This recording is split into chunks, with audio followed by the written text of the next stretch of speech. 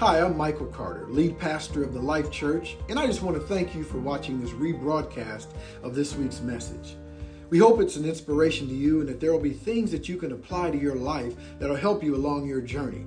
I'm really glad that you're wanting to grow in your relationship with Jesus, and I believe the Word of God will help you do just that. So be encouraged, and if there's something in the message that helps you, we want you to respond. So leave a comment, prayer request, or even a question below. We want you to know that we're with you on your journey. So God bless you and have an amazing week. Here's this week's message. We are in a message series called Facets of Faith. Facets of Faith. So if you have your Bible or you have your device or you have a way to get to Scripture this morning, turn over to Hebrews chapter 11 and we'll get there in just a few moments. I was thinking of this story of this little boy who was in the kitchen of their house and he was drawing on some construction paper. He had little markers and he was drawing on construction paper, and his mom walked into the kitchen and she said, "What are you drawing?" And he said, "Well, I'm drawing a picture of God. I'm drawing a picture of God." She said, "You're drawing a picture of God?" She said, "Listen, honey, nobody knows what God looks like." He said, "I know. They will when I get done." There's something about confidence. There is something about having confidence, and especially confidence in the Word of God and confidence in Jesus, our Savior. There is something about that. In fact, one version of Hebrews 11:1 talks about how now faith is the confidence. It's the confidence. It's the assurance that we have. And so you can't live a life that's overcoming. You can't live a life that's fulfilling without faith. In fact, the Bible says that without faith it is impossible to please God. In case you don't know, if you look that word up, it means not possible. You can't do it. You cannot please God without faith. So faith is an important part of our walk. It's an important part of our life, so much so that it really has to become who we are. The Bible says the just shall live by faith. We shall live by faith. So we're talking about facets of faith. Facets of faith. Hebrews chapter 11, beginning at verse 4, says this. It says, "By faith Abel offered to God a more acceptable sacrifice than Cain, through which he was commended as righteous. God commended him by accepting his gift. And through his faith, though he died," watch this now, "he still speaks." He still speaks through his faith. Turn over to chapter 12. Just flip a page over. Chapter 12 in Hebrews. Verse 1 says, "Therefore, since we are surrounded by so great a cloud of witnesses, let us also lay aside every weight." Somebody say every weight. "Let us lay aside every weight and sin which clings so closely, and let us run with endurance the race that is set before us." How many know we're in a race? "Looking to Jesus, the founder and perfecter of our faith, who, for the joy that was set before him, endured the cross, despising the shame, and is seated at the right hand of the throne of God. Consider him who endured from sinners such hostility against himself, so that you may not grow weary or faint-hearted." So that you may not grow weary or faint-hearted. One more scripture. You don't have to turn there. You can if you can get there quick enough. But 2 Timothy, I'm looking at chapter 4, verse 7. Many of you would know this. The Apostle Paul said toward the end of his life, "I have fought the good fight. I have finished the race. I have kept the faith." I want to talk to you in this message series, Facets of Faith. I want to talk to you this morning just for a few moments from the subject, keep the faith. Keep the faith. You know, we heard a testimony this morning about endurance. And if I could just add a little bit, I don't want to step across the line, but I want to add a little bit to Sister Cheryl's testimony because I happen to be on the board of her nonprofit company.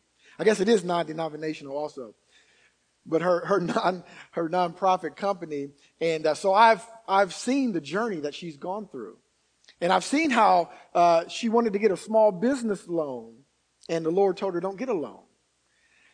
And all of us around her said, "Well, how are you going to get off the ground without getting them? Maybe you should just get a loan and just pray God will give you the money very quickly so that you can pay it off." She said, "No, that ain't what God said." He said, "Don't get a loan." So we walked with her through that. And we've seen how she's applied for grants. And they've said no. And they said, "We don't even know what you're talking about," kind of when we applied for the grant. We've seen her go through all of that and how she's endured. And how many know that when you endure to the end of a thing, come on, I have fought the good fight. I have kept the faith. I have kept the faith. There's something about keeping the faith. My prayer is that God would help us keep our eyes on Jesus, to keep moving forward, to keep enduring, to keep our faith until the very end. Don't give up. Don't give up. Don't ever give up. See, our faith moves us forward, friends.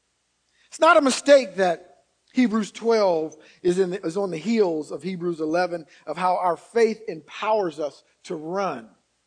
After we read through Hebrews 11, and some call it the Hall of Faith, where, we read all these characters who had great faith and who overcame so many things. And then we see here in Hebrews 12, it tells us, "Therefore, since we're surrounded by such a great cloud of witnesses, let us lay aside every weight. Let us run to the end, and let us keep the faith." And so in this series, we're going to look at some men and women of faith from the Bible that are there to inspire us. They're there to help us to keep our eyes on Jesus. Last week, I talked a little bit about how they are now at heaven's balcony cheering us on. "You go, boy.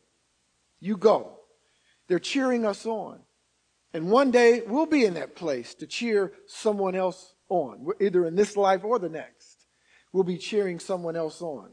The question for you is, will you be counted in that number? That they would say that person kept the faith. He kept the faith. She kept the faith until the end. And she was blessed because of it. See, faith is not a blind leap into darkness. Faith is not guesswork. Come on, it's not just a chance. Faith, if it is a leap, it's a leap based on trust. It's a leap based on facts of the Word of God. It's a leap based on a cloud of witnesses that went before us and have a testimony to share with us. Come on, that's what faith is. So we need it. We need it. We started out this series talking about the motion of faith and how faith is something that moves and it keeps going. We talked about how this book of Hebrews was written to Jewish Christians who their faith was being challenged. We need to overcome life's challenges. How many of you have ever had your faith challenged? Come on, somebody. Had your faith challenged. These Jewish Christians had negative setbacks. Some lost property. Some were rejected because of their family, and some were rejected by their community. Many experienced hostility and persecution. How many of us have had setbacks or negative experiences that challenge us? It challenges our faith.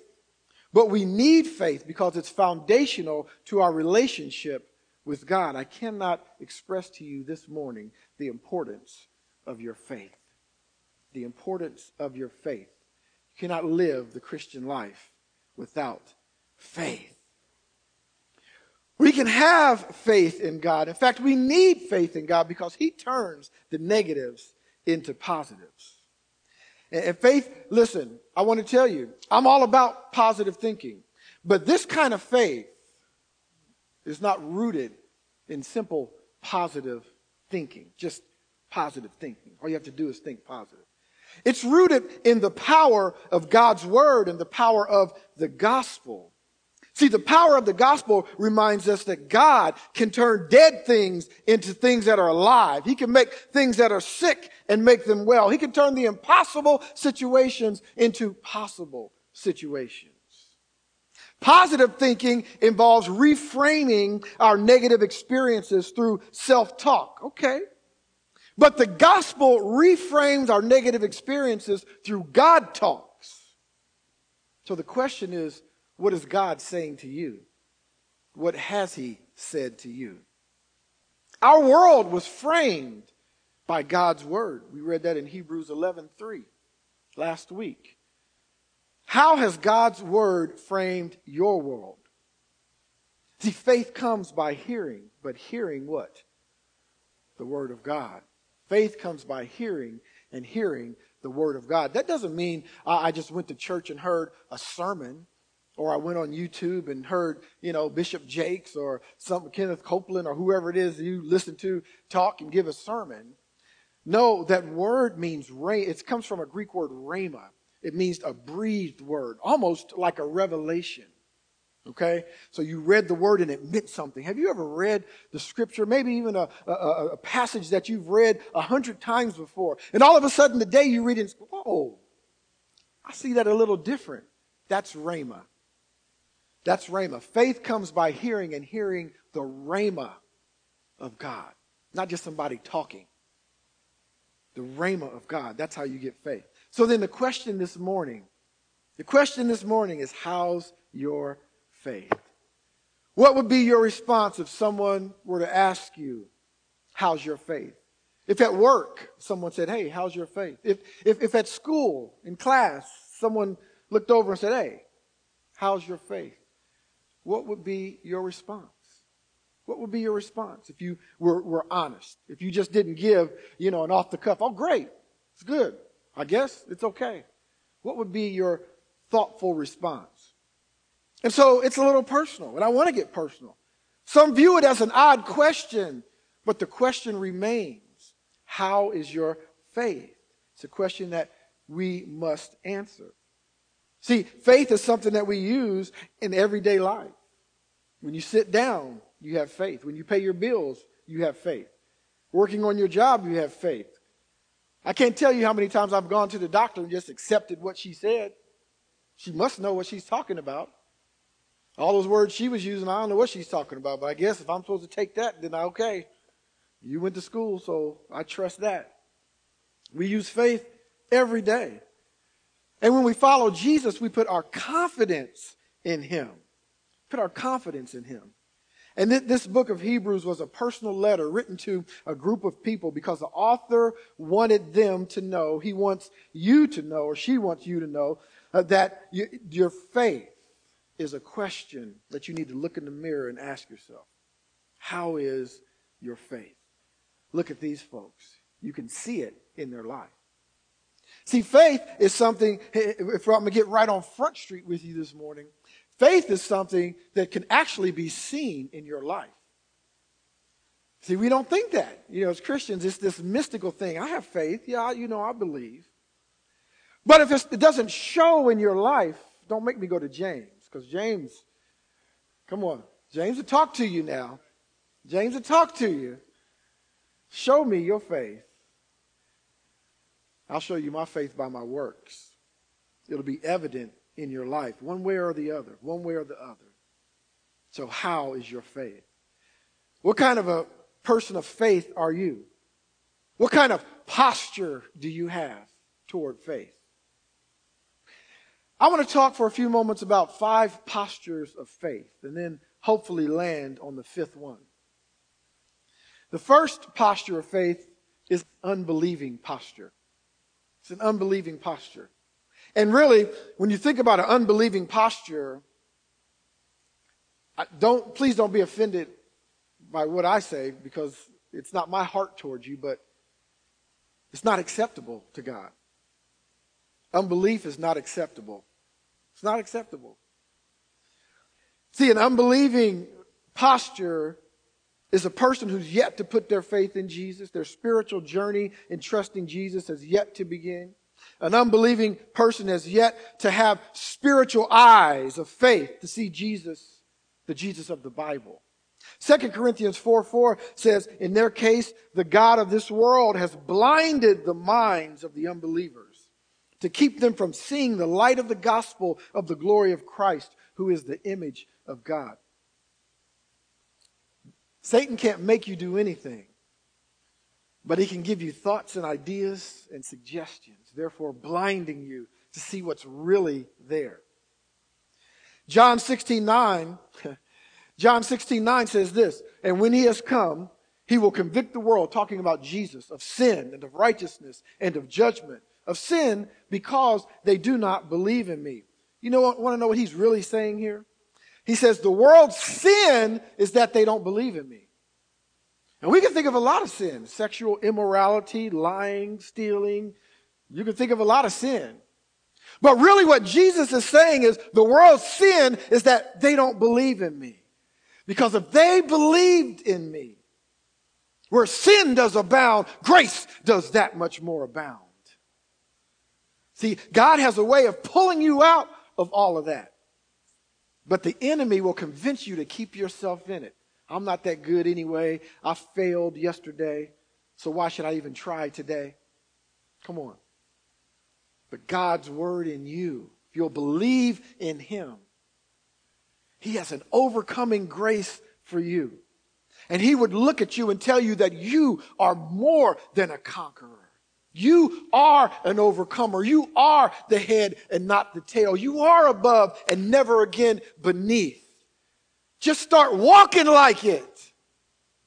Stop acting like you're something that you're not. You think that's what you are. You think that's who you are. But God has your identity. He'll tell you who you are if you trust him and believe in him. An unbelieving person has yet to believe, and maybe it's due to honest doubts and questions. And you want to know something? That's okay. Questions are okay. The problem comes when you stop asking questions. When you just settle that the church is bad, all Christians are bad because that person did this, that pastor offended me, and so all Christians are bad, God doesn't love me, and the whole thing is a farce. When you stop asking questions, that's where the problem comes in. But if you have honest doubt and you're asking questions, to me, that means you're on a quest. And if you're on a quest, God will accept that. He's got big shoulders. Ask me all the questions that you want to ask. God is saying, I'm right here. You got some questions? Bring them on. Because I have answers. That's what God is saying. I have answers. That means you're going to keep going. Don't blame Jesus because some Christians failed. Come on, I don't have time to get into that. But I got some kids who blame Jesus because some Christians failed. But until Jesus fails, then you can't say Christianity is not true. Now, I understand it. Listen, I 100% get it. That if somebody represents something, that's what you see. I get it. I understand that. But I'm just here to tell you this morning that oftentimes God is misrepresented. And I would encourage you as a Christian, read your Bible. Stop making up stuff. Read your Bible and see how Jesus really was. See how Jesus had a high standard, but he had even higher grace. And he was able to do both.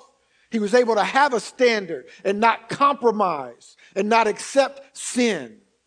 But at the same time, he was able to have compassion and empathy and bring people up to where he is. Read your Bible, Christians, so that people will stop turning us away because of the mistakes of a few. Come on. And then the next posture is the believing posture. A believing person believes in Jesus. But listen, their belief doesn't go beyond a mental state. I believe there was Jesus and he walked the earth. Yeah, but I'm still going to live my life. I believe that. Many people believe that the Jesus of the Bible is genuine, real, and true. James 2:19. You believe that there is one God, you do well. Guess what? Even demons believe and tremble.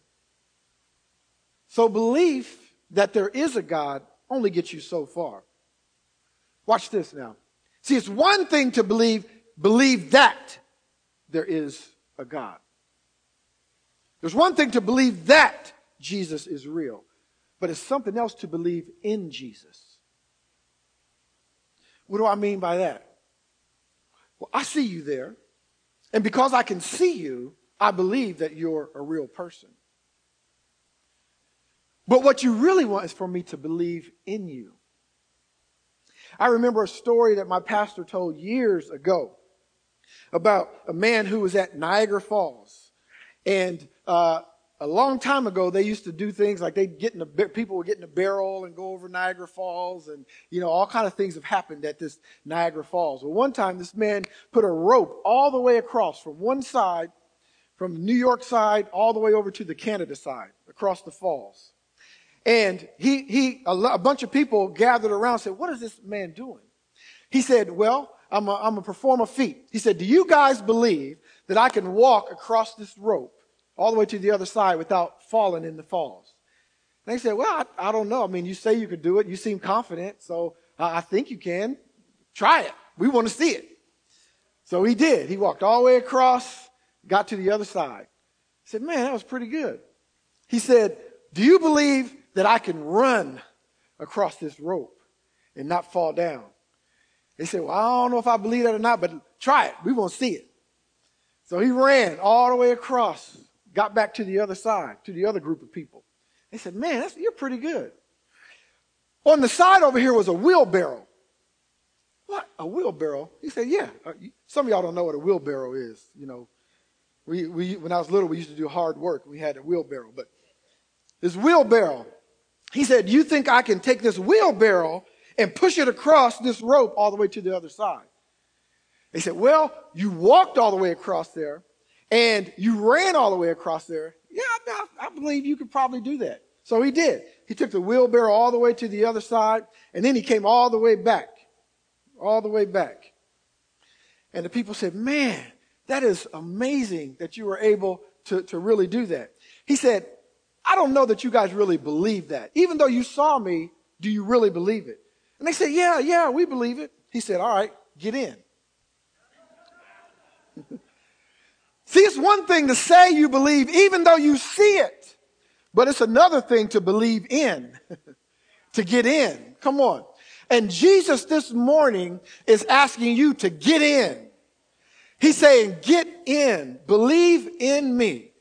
Lay aside every weight. Jump in. Don't hold on to anything. Jump in with 2 feet. With 2 feet. I remember being real little. One of my first memories, I was probably 4 or 5 years old. And I was in Columbus, Ohio, which is where I'm from. And I was at the YMCA. And some of you football fans may have heard of Archie Griffin. He's a only 2-time Heisman winner, right? From Ohio State. His younger brother, Ray, also played for the Buckeyes, but he was also a instructor. He was a lifeguard and a swimming instructor at the Y, believe it or not. And so I happened to get him as my swimming instructor. And I was 4 or 5 years old, and my thought in my little mind was, well, I'm going to go here. I mean, I didn't know who he was. I just threw that in there to let you know I kind of knew somebody who was halfway famous. But I got there to the Y, and my thought was, okay, Mom, we're here, and you got this guy, and I'm going to walk down the steps into the water. But he didn't do that. We went all the way over to the 12 feet. 12 feet. Now, I don't know, I'm probably 1 feet.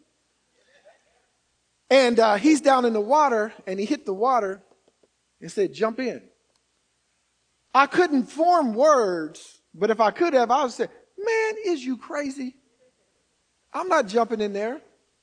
And I heard him. I remember this. I heard him talking to my mom, and my mom said, "Man, is you crazy?" He said, "Listen, the best way to get him to learn how to swim, to be able to trust me going forward, is to jump in. Because if he just walked down the steps, he still wouldn't trust me." He was able to do that. But if he jumps in and he finds out that he's okay, that I'm right here for him, he's going to trust me. Jesus this morning is asking you to jump in.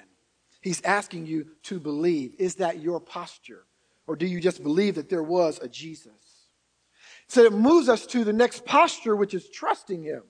moving beyond belief to a confident surrender and trust. A trusting person has a belief in Jesus that has moved beyond this mental state, this mental assent, to a way of life that's full of confidence and trust.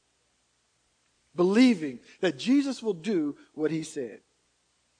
Jesus said, I am a healer. Do we believe that? Jesus said, I'm a deliverer. Do we believe that? Jesus said, I am a restorer. Do we believe that? Hebrews 10:36-38 says, for you have need of endurance. I don't know who needs to hear that this morning. Maybe me.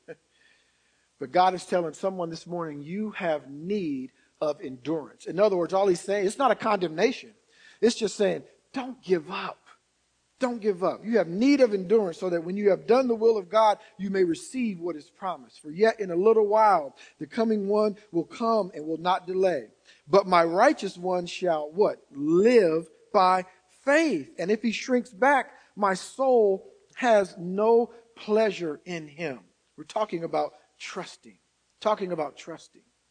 See, Christian spirituality isn't solely about one's capacity to restate right, true, and accurate beliefs. All of us can do that. We can restate what's right, true, and accurate. But A.J. Swoboda said, Christian faith is total trust, submission, and faith in Jesus reflected in a whole person pursuit to know the one who is being trusted.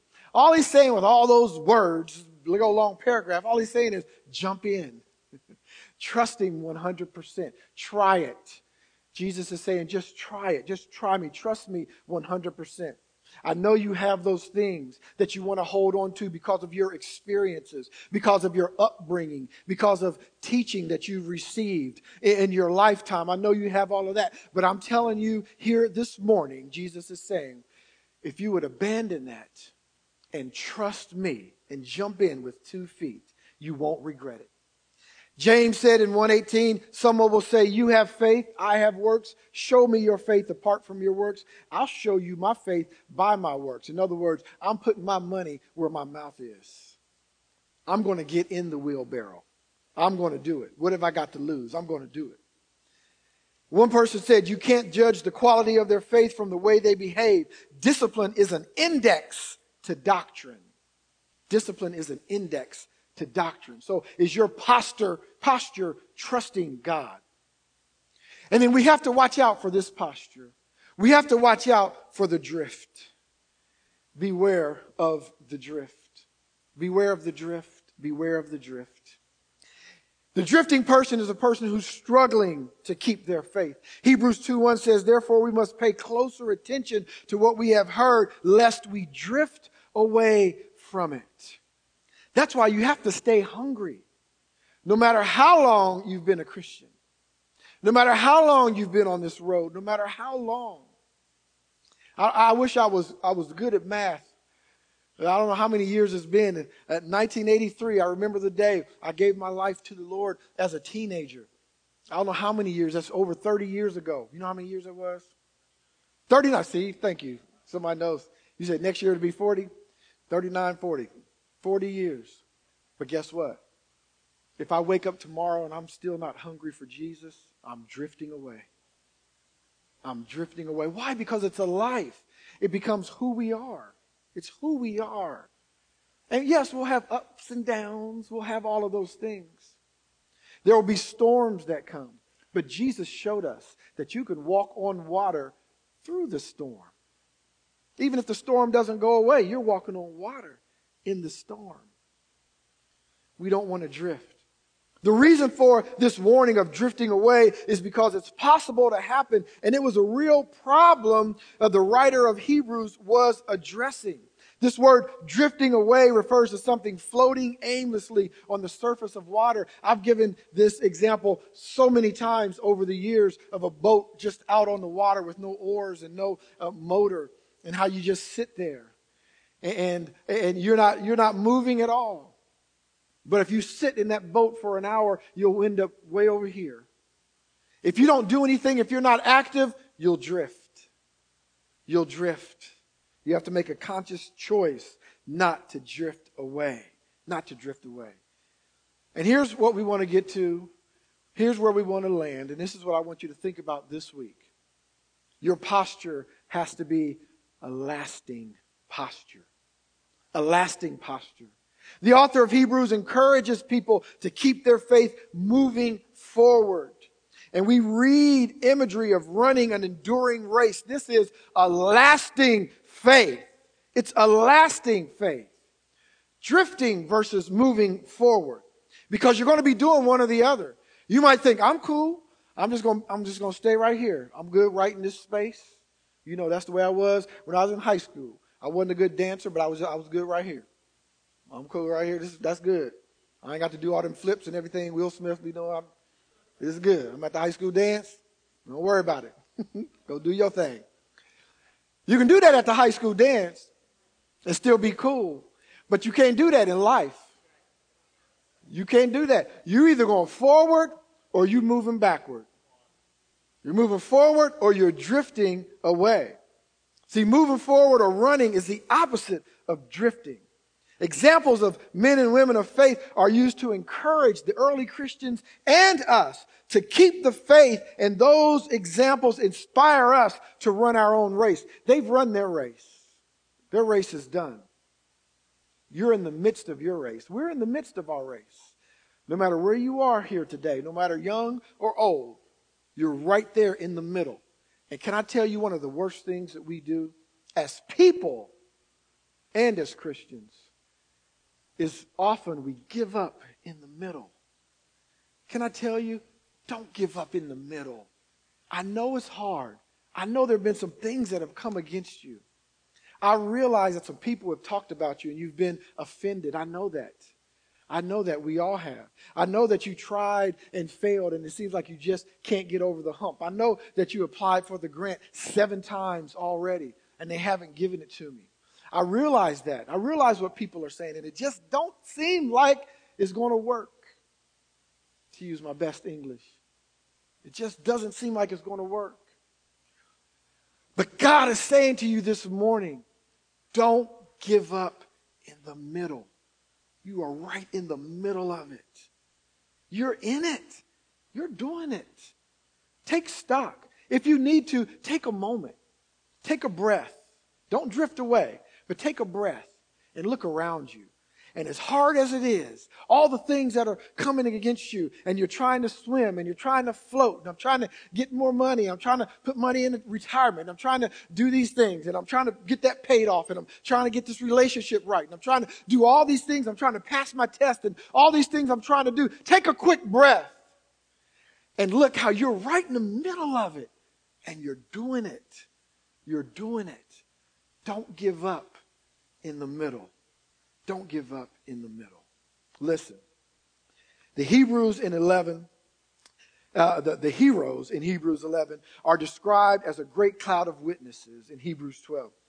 Many of us would interpret that as onlookers, cheering us on in a stand or a stadium. Like we run by, we hear them cheering us on, right? And those witnesses are there testifying to us, not just cheering us on, but they're testifying to us. They're not telling us what they think can happen. They're telling us what happened. They're telling us what they've been through. Telling us what they've been through. And next week we're going to get a little bit more into Abel, who we looked at, read about at the beginning today. We're going to look at Abel, at the hero that's mentioned here, and how he was able to keep a lasting faith. So you're going through it. You're in the middle of it. Things are coming against you. The wind and the waves are contrary to you. But God's word, if you will stand on God's word, it is an island in the midst of the storm. He is a strong tower in the middle of everyone and everything that is coming against you.